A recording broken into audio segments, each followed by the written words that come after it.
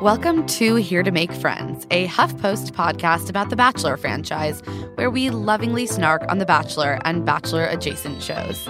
Whether you love The Bachelor or love to hate it, we're here to break down every single delicious moment with you. I'm Emma Gray. And I'm Claire Fallon. So, surprising news in Bachelor Nation. Bachelor in Paradise, which we thought was dead, is back. The internal investigation was completed, and the show is resuming taping and will apparently air this summer. Yeah, that all happened very fast. And meanwhile, we've been hearing, as Bachelor Nation fans, we've been hearing from the main people involved. We've also been hearing statements from other cast members. A lot of people seem to want to chime in on this. So in this bonus episode, we just want to reiterate that this is us trying to break down the information that's out there. We are absolutely not taking a stance on this case, as we were not there, we haven't seen the footage, and we have had no part of Warner Brothers' internal investigation. Yeah. Even though the investigation was completed, we don't really think it's necessarily helpful to talk about what the final conclusion might be about what happened. Instead, we want to talk about and explore the perceptions and the narratives that have come up around this incident, rather than make any, real judgments about what happened. We won't ever probably know all the particulars, and it's just a really difficult situation to know for sure what happened. And unfortunately, it really taps into a lot of super problematic ideas that our society has about female sexuality and about Black male sexuality, interracial relationships, and rape culture. So to help us break all of this down, you're going to hear from a few people who aren't us. One of them is Lisa Bloom. She's an amazing civil rights attorney who represents alleged victims of sexual assault and harassment all the time, including in cases involving a number of really high-profile men, including Bill Cosby, Donald Trump, and Bill O'Reilly. We're also going to hear from Karina Ray. She's an associate professor of African and Afro-American Studies at Brandeis University, and she's written a book called Crossing the Color Line: Race, Sex, and the Contested Politics of Colonialism in Ghana. She's done a lot of work on interracial relationships and the politics and social constructs surrounding that. But first, let's catch up on the news. Bachelor Nation was shocked this week to hear that the cancellation of Paradise, which we had all assumed was certain, would actually not come to pass. Yeah. So filming is reportedly set to take place this week. It looks as though many, though not all, of the original season 4 cast members will be returning when filming resumes. According to People, ABC is kind of scrambling to cast some new contestants because of the big hiccup in their scheduling. So everyone participating is being asked to clear their schedules between now and the end of July. And normally it would have wrapped up filming around the end of June. Yeah. So this is, a big change. Understandably, I assume some people's schedules just wouldn't allow for it. And the last time we checked in about this entire fiasco, neither Demario nor Corinne had even put out a statement. And now, a week later, the entire internal investigation is wrapped up. So we're going to kind of run through all of the big things that went down with BIP over the last week, specifically looking at the allegation of misconduct.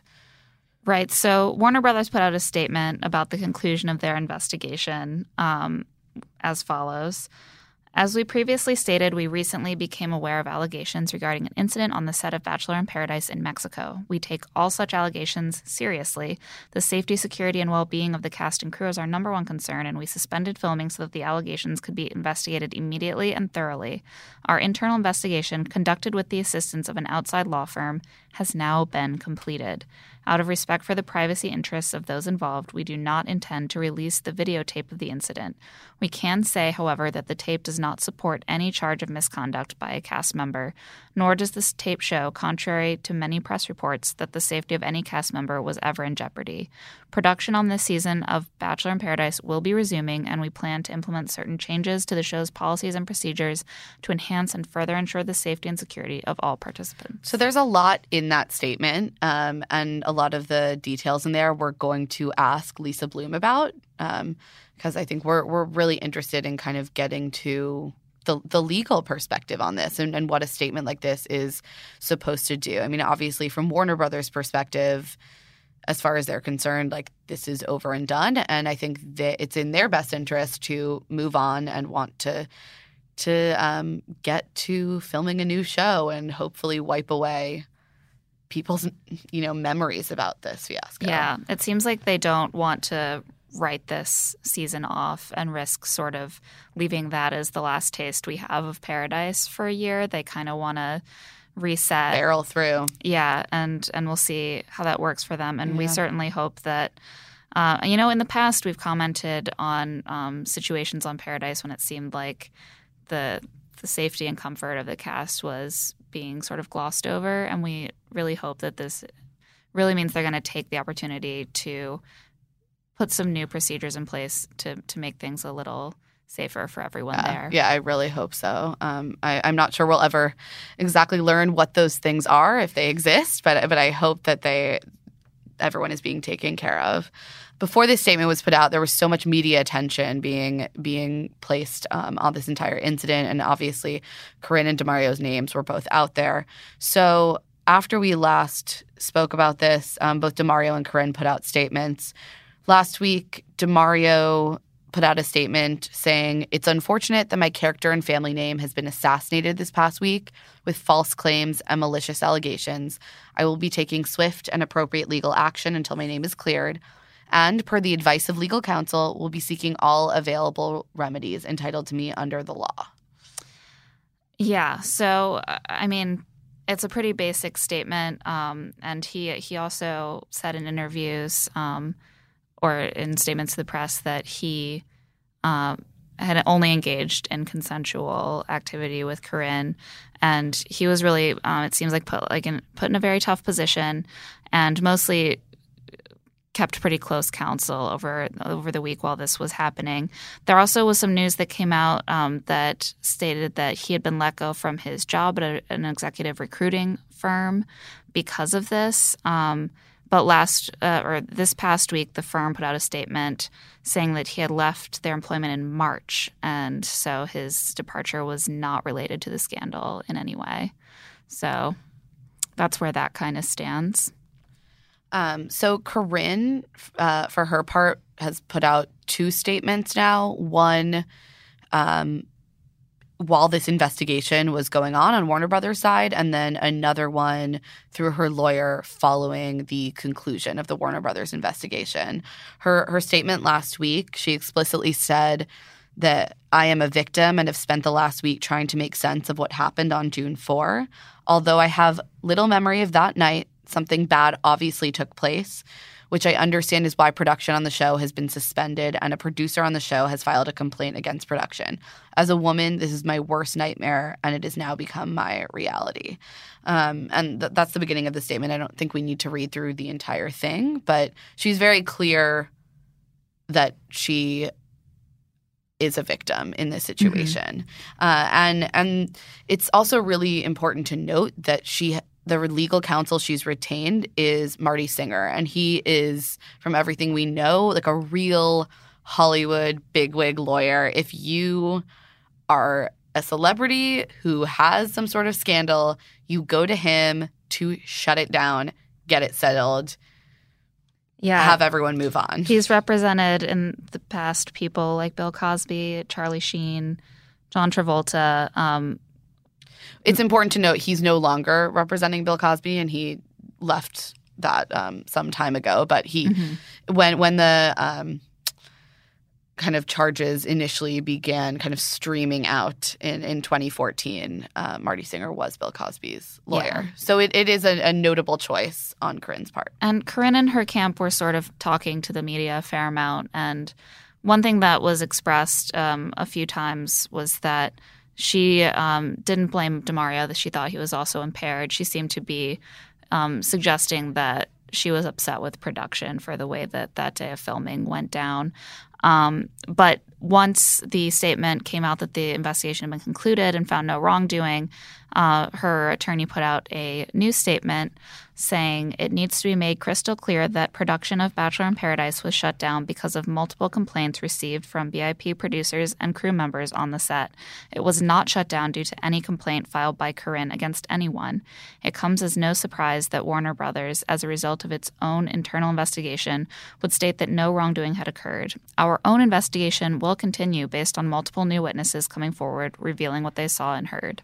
So this is something that we'll just keep an eye on. Obviously, they're going to continue to look into this, and I assume put pressure on Warner Brothers. But it's definitely notable that they reiterated that Corinne has not made a complaint against anyone. And we are definitely lay people, but there is certainly a tone of this wasn't something that she created. She was put in this situation by other people.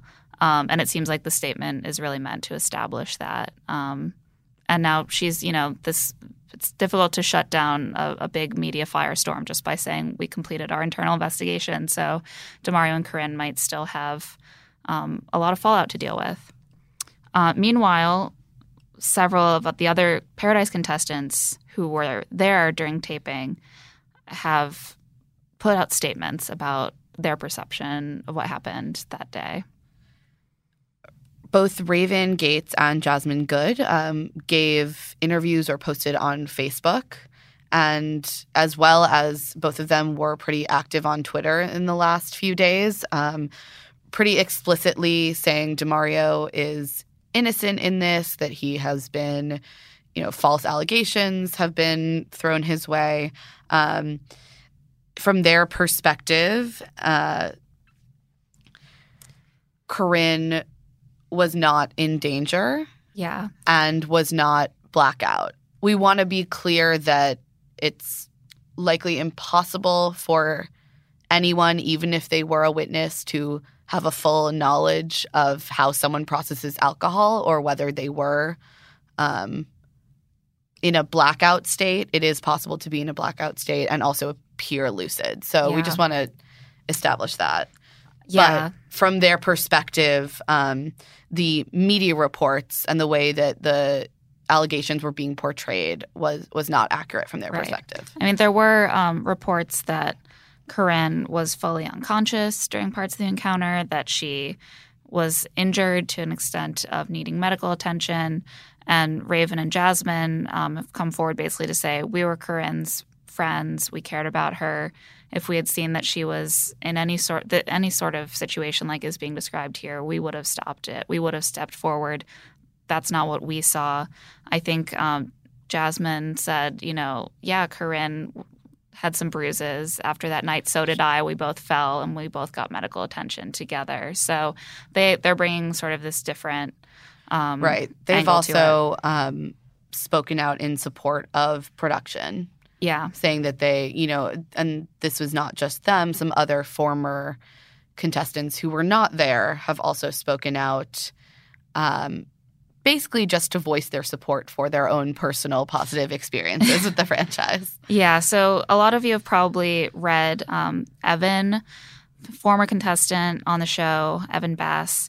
He actually got married this weekend to Carly Waddell, who he met on the show. They had this, I think, one of the best BIP romances. And before the wedding, he wrote an essay arguing that the show should not be canceled, basically because he had a really good experience on the show. He fell in love there. He had thought that production took good care of them and they came out of it stronger. We weren't totally sold on this angle. It seemed we've been big fans of Evan and Carly and of Evan specifically on the show. But if something bad really did happen on the show, then other people having liked it there is, we think, not the most compelling part of the situation. Right. And I also think it's important for us all to keep in mind that bad things can happen, and that doesn't necessarily require malicious intent on the part of producers. I don't think this entire situation is really awful for everyone involved. That's the one thing we definitely know. And there can be cultural problems in an environment without anyone specifically, going out there with the intent of hurting anyone or going out there even with the intent to not protect someone. So I appreciate why these contestants might want to let everyone know, like, hey, a lot of us have had fantastic experiences and grown from this. And I understand that impulse, but it's just not necessarily relevant to one individual potentially negative incident. Yeah, absolutely. Bad things can happen amongst good people. If you think that someone has to be bad in order to let a bad thing happen or do a bad thing, then it's much harder to pick up on a lot of things that could be improved. Again, we don't really ultimately know what happened. Neither did Evan. He wasn't there. But it does look like he's ultimately getting his wish because the show is taping again, and it looks like Paradise is going to carry on. And they got married, and that's all. We're really, really happy for them and hope that, they can now, start their married lives in wedded Nashville bliss. Absolutely. So we wanted to delve a little bit more, as we mentioned up top, into some of the really thorny and difficult areas that are relevant to this conversation, because we're not legal experts and we're not experts on the historical racial dynamics that have really played into this situation. So first, we're going to shed some light on the legal part of this news story. And to do that, we talked with civil rights attorney Lisa Bloom, and we're going to share that conversation with you now.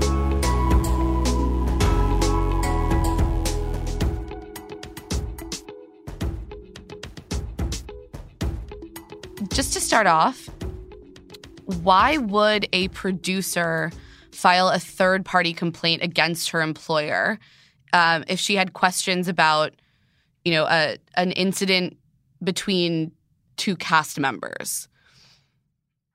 She would have to answer that question, but I'm going to assume it's because she couldn't get relief internally through an informal process. I've been doing these kinds of cases for 31 years, and by the time people come to my office, they've usually tried with their employer to get things worked out, and their employer has not been receptive, and so the next move is to go to a lawyer.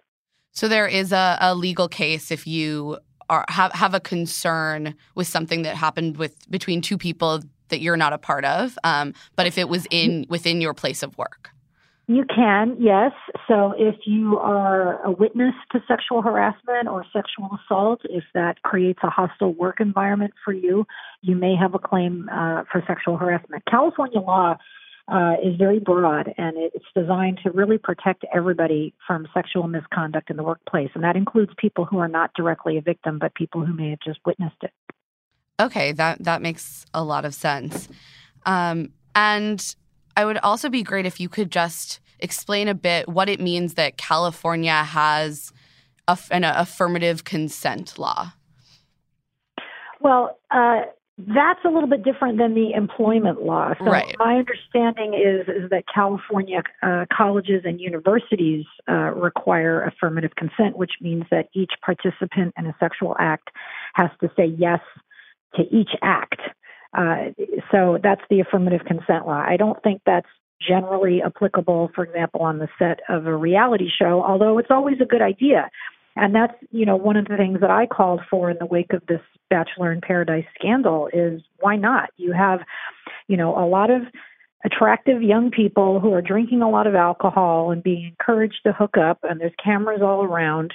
Why not just make it very easy for everyone and require an affirmative yes to each act? It doesn't have to be a big deal. It takes half a second to say yes, or to just ask, hey, is this what you want? Yes. Okay. Then you keep going. Yeah. Otherwise, no means no. Maybe means no. Drunk means no. Inability to speak clearly means no. Everything else means no. Yeah, so that was going to be my next question. Obviously, alcohol plays a huge role in this situation. And one thing that has been consistent across pretty much all of the reports is that both contestants were drinking what seems to be fairly heavily. How would that factor into, legally into charges of misconduct? Well, alcohol, you're right, is a very complicating factor. So first of all, for the perpetrator of a sexual assault, if there is one, it's not a defense. It's not a defense to say, well, I was drunk. I mean, you voluntarily ingested that alcohol. If you commit a crime, you are legally responsible, whether you are drunk or sober. On the victim's side, if she's drunk, that creates some problems on a couple of levels. Number one, for her testimony, she's going to be accused of not being able to testify accurately because she was drunk, and how does she really remember? But, overall, I think it creates more of a problem for the perpetrator, because if she is not able to consent, and then we go back to that all-important word, consent, if she's not able to consent because of alcohol, then it's a sexual assault. It's not consensual sexual activity. Is there a situation where sexual contact could go on between two people where they both were unable to give consent and both failed to give consent? That's a very interesting question. And I suppose it's possible, although I haven't heard of any cases like that. And we saw that Warner Brothers has concluded its investigation, and they said in their statement that they retained the help of an outside law firm. Is that kind of thing common for a big corporation to bring in an outside law firm on something like this? And why would that be done? Well, first of all, I'm very skeptical because who does that law firm represent? Does the law firm represent Warner Brothers? Probably. And they probably bring in the law firm so that their interests are protected. The law firm then does an investigation and everything is confidential because of the attorney-client privilege. So I don't buy it. That's similar to what Fox News did over the years, including with Roger Ailes. They brought in this outside attorney and they said, oh, we have this independent law firm doing an investigation. Aren't we terrific? And everybody said, aren't they terrific? And I said, no, this is not an independent investigation. And sure enough, a few months later, when I had a sexual harassment case against Fox News and those very same attorneys contacted me, I said, are you independent? And they said, no, we represent Fox News and its parent corporation. I said, that's what I thought. So, we were able to debunk that. And with Warner Brothers, I suspect it's probably the same kind of situation. And that's why I'm also skeptical about the outcome of their investigation because, Warner Brothers, like any company, wants to protect itself, wants to protect its own. And so an outcome that, nothing improper happened is not surprising. If it was a truly independent investigation done by an outside third-party company that was not a law firm, I would be less skeptical. Yeah, that makes sense. And, in their statement, Warner Brothers also said that they found, as you said, no evidence of misconduct between the two cast members, and also that the evidence doesn't support the claim that any cast members were in danger at any time. But Corinne has retained outside counsel in Marty Singer, and he released a statement saying it needs to be made crystal clear that production of Bachelor in Paradise was shut down because of multiple complaints received from producers and crew members. It was not shut down due to any complaint filed by Corinne against anyone. It comes as no surprise that Warner Brothers, as a result of its own internal investigation, would state that no wrongdoing had occurred. Our own investigation will continue based on multiple new witnesses coming forward, revealing what they saw and heard. I'm just wondering what you take away from a statement like that. Well, we have a real dispute here. And Corinne and her attorney are going to continue to fight. And Warner Brothers law firm's investigation is not the last word on this, clearly. And it's all going to be a matter of what the tapes show, what the witnesses have to say. Excuse me, how credible Corinne is. That's what it's all going to turn on. But, this investigation is just the first step, and there's still going to be more to come. In this kind of case, is the outcome usually settling in some capacity? From my understanding, that's sort of what people tend to bring Marty Singer in for. Correct me if I'm wrong on that. Well, I'm currently in litigation against Marty Singer. We sued him personally in our Bill Cosby case because he's the one that made statements about my client, Janice Dickinson, which we contend were defamatory. He called her a liar when she accused Bill Cosby of rape. Marty Singer is typically on the other side of my cases. He represents the bad boys of Hollywood, and I represent their victims. So it's a surprising choice for an attorney that Corinne made, but I certainly wish her all the best, and I hope Marty Singer does effectively advocate for her. Yes, I would say that 95% of cases do settle before trial. This one is probably no different. And that's because people just want to get things resolved and they want to move on, and that's their choice. That's fine. There's nothing wrong with that. But first, you generally have to put up a pretty good fight. And in a case of sexual assault, you certainly want somebody who really understands women's issues and sexual assault and all of the fallout that happens after sexual assault for women psychologically. It's a very big area of practice. It's the primary area in which I practice. I have many sexual assault and sexual harassment cases. I sit with women every day who are crying, who are upset, who lost their jobs, or having probably a very significant press conference tomorrow in a sexual assault cases, which I haven't announced yet. So unfortunately, there are just a lot of cases of this. Yeah. This one just happens to be very complicated and high profile. And from your perspective, is it wise that the show decided to resume filming so quickly after making this statement? Well, that's a good question, too. I think it probably would have made more sense to really hear everyone out. They say they did an investigation, but it certainly sounds like it was pretty quick. And, Corinne's attorney says that they still have more witnesses that they're hearing from. So perhaps they are moving a little too quickly. And what role, I'm sort of trying to grapple with the fact that we have heard a lot less from the other person in this case, DeMario, and nothing has been filed against him. As of now, it seems to be just a complaint against production. And Corinne herself has not, although she, in a statement through Marty Singer, said I am a victim, she has not come out and accused DeMario of anything specifically. Like, from your perspective, what should he be doing? What is the role of hearing his story in this? Well, his story is very important. He may have lawyered up, and his lawyer is telling him not to talk. That would not surprise me. Corinne is probably not naming him because she wants to avoid getting sued for defamation herself. So in high-profile cases like this, it's pretty common that somebody will say, I am a victim, but without naming any names. But obviously everybody needs to hear from him to hear what his side of the story is. That would certainly be helpful, not only to the investigation, but, from a PR perspective, from the point of view of the show, to hear what his side of the story is.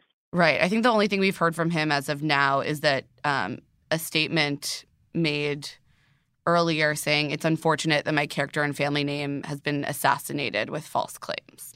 Yeah. And he said he'd be taking swift and appropriate legal action, but did not say what that would be.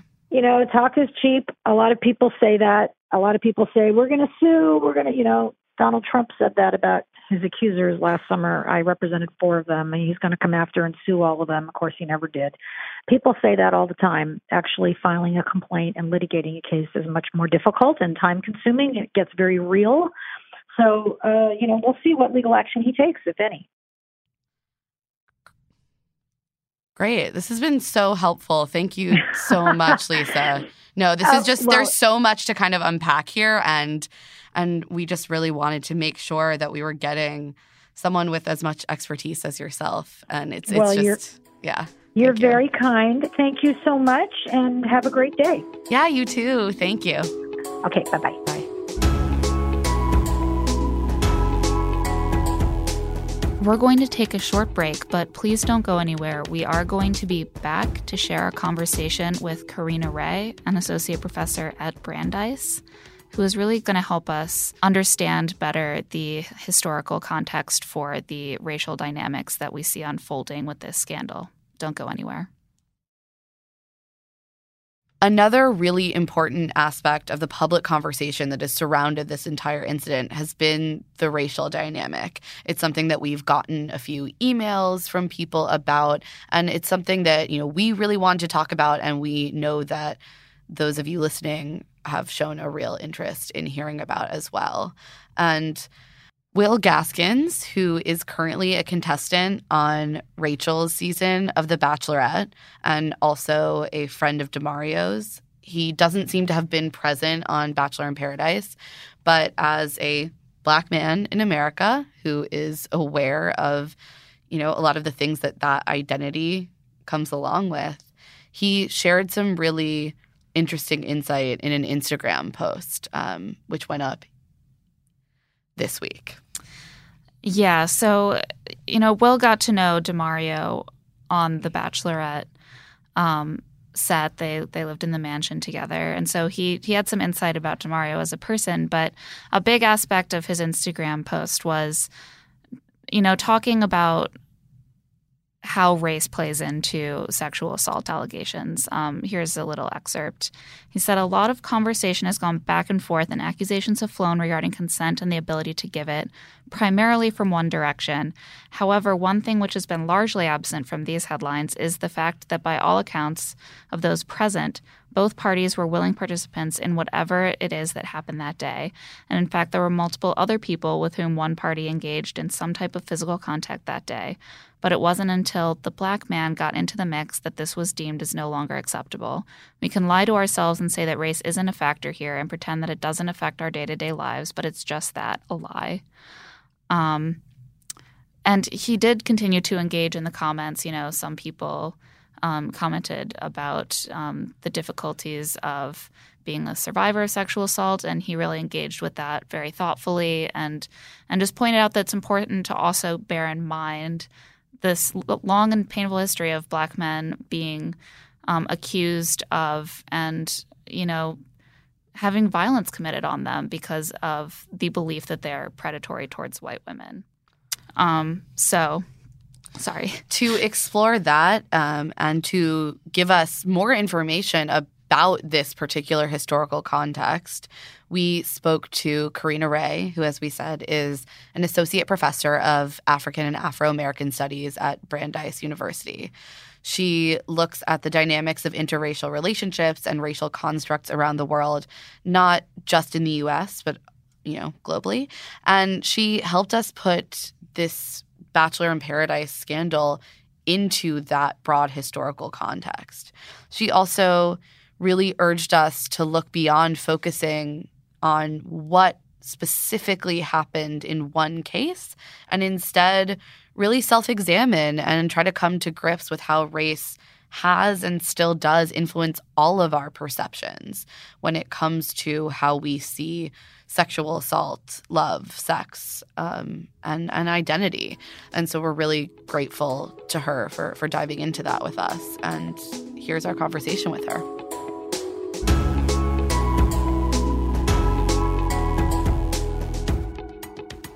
Basically, what we've been seeing unfold is that the conversation from fans of the show is dividing into these two camps. There are people who say that we should just believe the alleged victim, we should always believe the victim, and other people who say, well, wait a minute, a lot of times rape allegations against Black men arise from racist perceptions. So how can we grapple with these power dynamics that are at play in a situation like this one, where you have a white woman and a Black man, and an allegation is made about him behaving in a sexually aggressive manner toward her?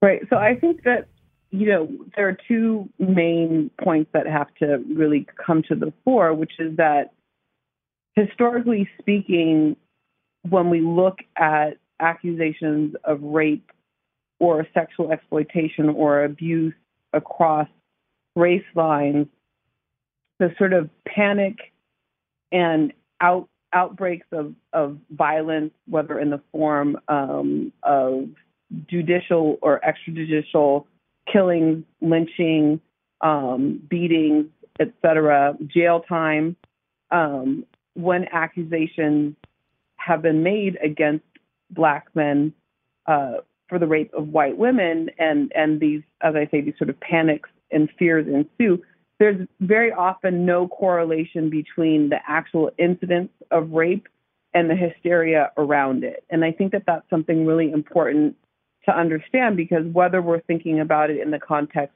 sort of most famously in the United States, of the South, thinking of Emmett Till, or thinking about it in the African colonies, or even in a place like the German Rhineland, after World War I, when the Rhineland was garrisoned by French African troops. And there were all of these sort of panics and outbreaks over the sexual threat that Black men posed to white women, allegedly. They never correlated to the actual instances of rape or of sexual abuse or exploitation. So there's this huge kind of gap between reality and perception that has historically contextualized this question. And I think it's really important for people to understand that, because when they come to this question, and when they come to this actual instance that you guys are discussing, it is encapsulated in a kind of very long history of a gap between sort of perception and reality, or response and reality, sort of the fear and the accusation versus the truth of what happened. So that's one point that I think should be made. I think the other context that's really important here is when historically and globally, when you actually look at the reality of sexual abuse, rape, and exploitation across the color line, historically, white men have been able to act with impunity against women of color, especially Black women, whether during slavery, during Jim Crow, whether in the African colonies, et cetera. This is a long, well-established pattern of immunity from the law, immunity from persecution that white men have enjoyed in regards to their own sort of sexual license and ability to abuse non-white women.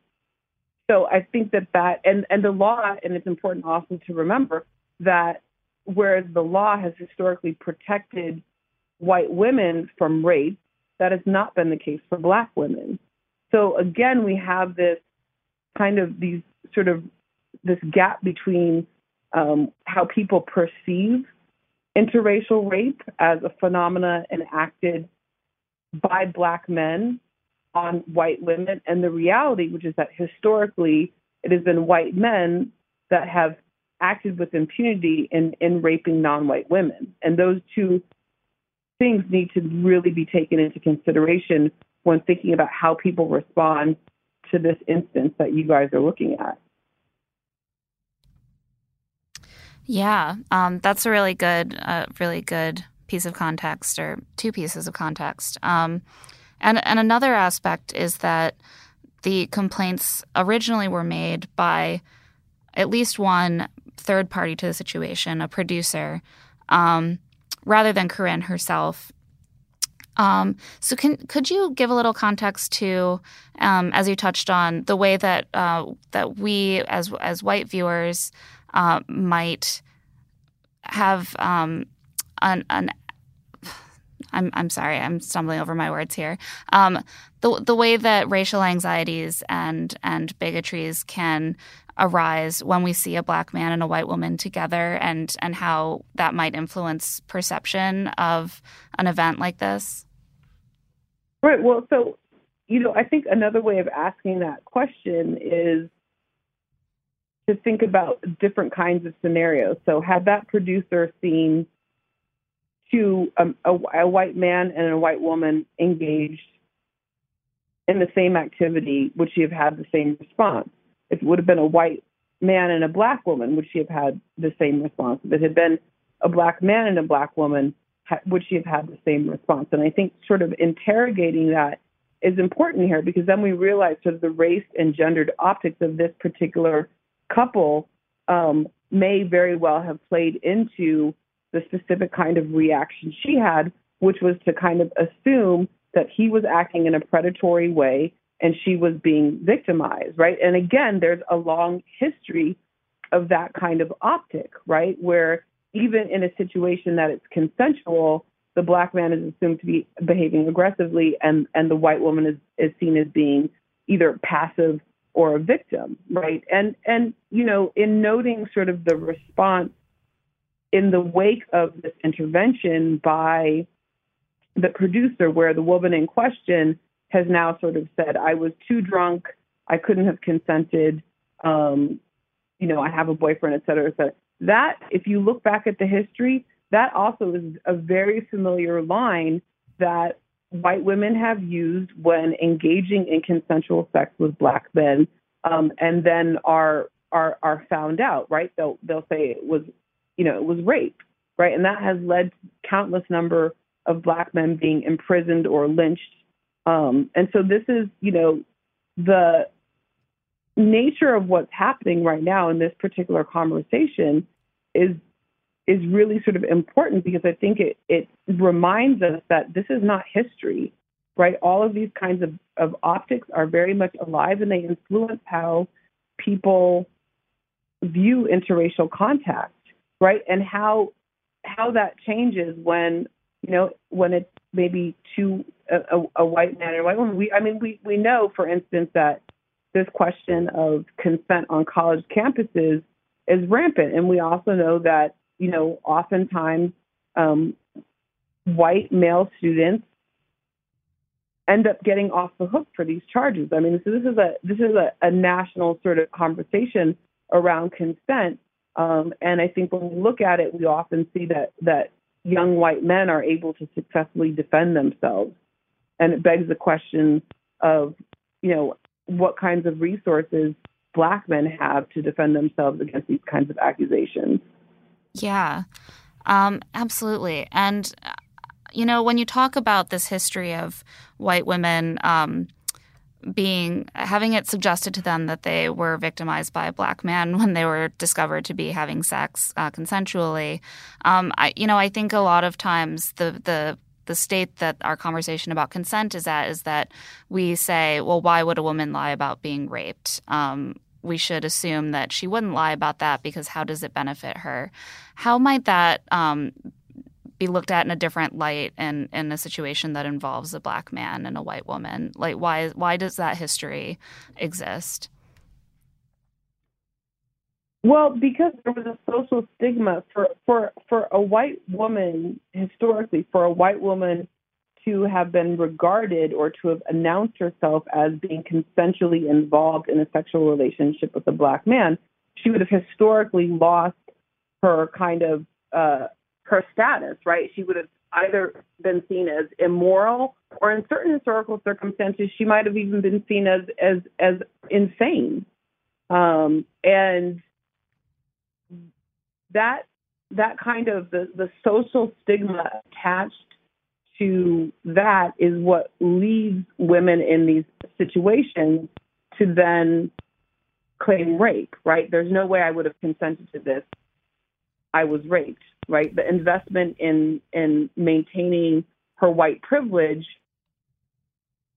requires that, right? Requires that she deny that it was consensual. Now, in the specific situation that you guys are looking at, you know, this question of her status as a white woman and sort of losing that may be less at play than sort of her own sense of, you know, in her relationship with her boyfriend, right? There's no way that I would have done this because I'm in a relationship, right?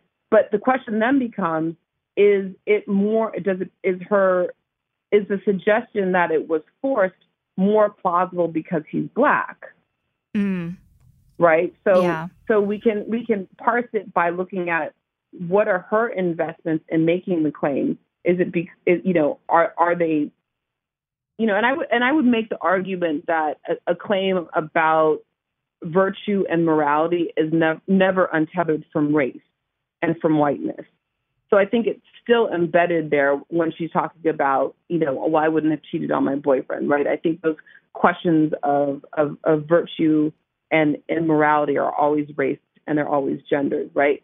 But then we can also ask, sort of the question, does her claim, or does the claim that the producer is making, which she has now embraced, have more teeth, get more mileage, and is more believable because he's Black?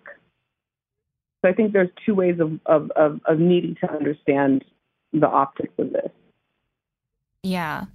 Thank you. That's a really great insight, I think, for a lot of us who are watching the show and don't necessarily have all these pieces of historical knowledge to put it all in context. Is there anything else you'd like to add about the situation before we wrap up? I might suggest to you that you encourage your listeners to move beyond the whodunit question, or did he do it, or is she lying, and all of that, to reflect sort of more broadly on the process through which they arrive at that conclusion, right? Mm-hmm. Because if this investigation shows that he's in the clear, right, or not, people will kind of be in their camps and they'll be fixed in their reactions to that, right? So rather than focusing on that set of questions about trying to figure out the truth behind what happened, what's probably more fruitful is for people to really step back and think about the ways in which they've seen it and how have individual people analyzed it, because then that gives them a chance to consider perhaps their own conscious or unconscious biases, right? So I think trying to move it beyond a kind of question of, does the history of sort of interracial rape and the way in which Black men have often been unfairly accused of rape, does that actually say something definitive about what happened in this particular case, right? And instead of doing that, to say sort of how has that history actually influenced how people view this particular case, right? Because I don't think people are necessarily aware in a kind of sort of frontal lobe sort of way of that history, but it's something that people absorb in a kind of deep way. And that's why this question of how we see interracial relationships continues to vex American society. I mean, we just, last week celebrated 50 years of Loving versus Virginia, striking down the last legal barrier to interracial marriage. And yet we are still so preoccupied with this question. And what does that say about who we are and how we've been affected by this kind of deep history of what I would consider anti-Black racism, which has reared its head in two different ways, right? One is the hypersexualization of Black men, and then also the second way is the hypersexualization of Black women. And when you contrast that with the ideas that people have around white sexuality, which isn't race, right? It's like individual white people are either promiscuous or not. It's always seen as embedded in the person. And that might be something else that you want to raise. Why is it that we feel able to talk about Black male sexuality in a kind of homogenous way, and yet when it comes down to the woman in question, we're talking about her as an individual? Really amazing points. Thank you. That's definitely the kind of thing that we want to get our listeners thinking about, and we really appreciate that.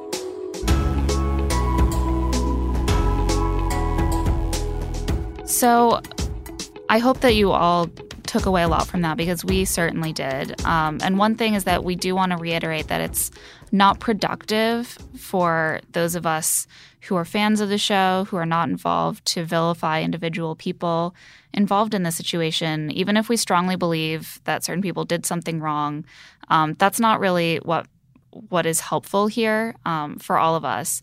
So to make this a healthy conversation and try to take a little bit of positivity away from this horrible thing that happened, I hope we can all try to focus on just recognizing the racist assumptions and the sexist assumptions that this situation has stirred up, and then using that awareness for good and to try to improve the status quo. And, we only want the best for the contestants who are affected by this, and we want to encourage everyone to take what we've learned from this moving forward and do good with it. Yeah, we also recognize that for a lot of people, you might take pause about even wanting to watch Paradise this season. It's certainly something that, we're grappling with. It's always hard when kind of the curtain is pulled back on something that's fun, and when something turns icky, it becomes less fun. So I think that's really like an individual decision everyone has to make, but it's certainly something that, makes sense if you're feeling a little less upbeat about the franchise these days. Of course, we're going to keep following this entire situation. We're sure there will be more news, and as Paradise revs up again, and as the investigation that Corinne's lawyer is still doing continues. So we'll continue to try and put all of this in context for all of you and ourselves. And in the meantime, we'll be back next week, twice, to recap a double-header episode of Rachel's season of The Bachelorette. So thanks so much to our guests, Lisa Bloom and Karina Ray, who really helped us so much come to grips with the issues here and understand what's going on so much better. We really appreciated that. And thanks as always to our producer, Nick Offenberg. To subscribe and rate our show, you can find us on Apple Podcasts. It helps other people find our show and join the conversation. You can also find us both on Twitter. I'm at Claire E. Fallon. I'm at Emmalady Rose. Or on Facebook. We have a Facebook page for the show. You can also email us both at heretomakefriends@huffingtonpost.com. We'll talk to you next week.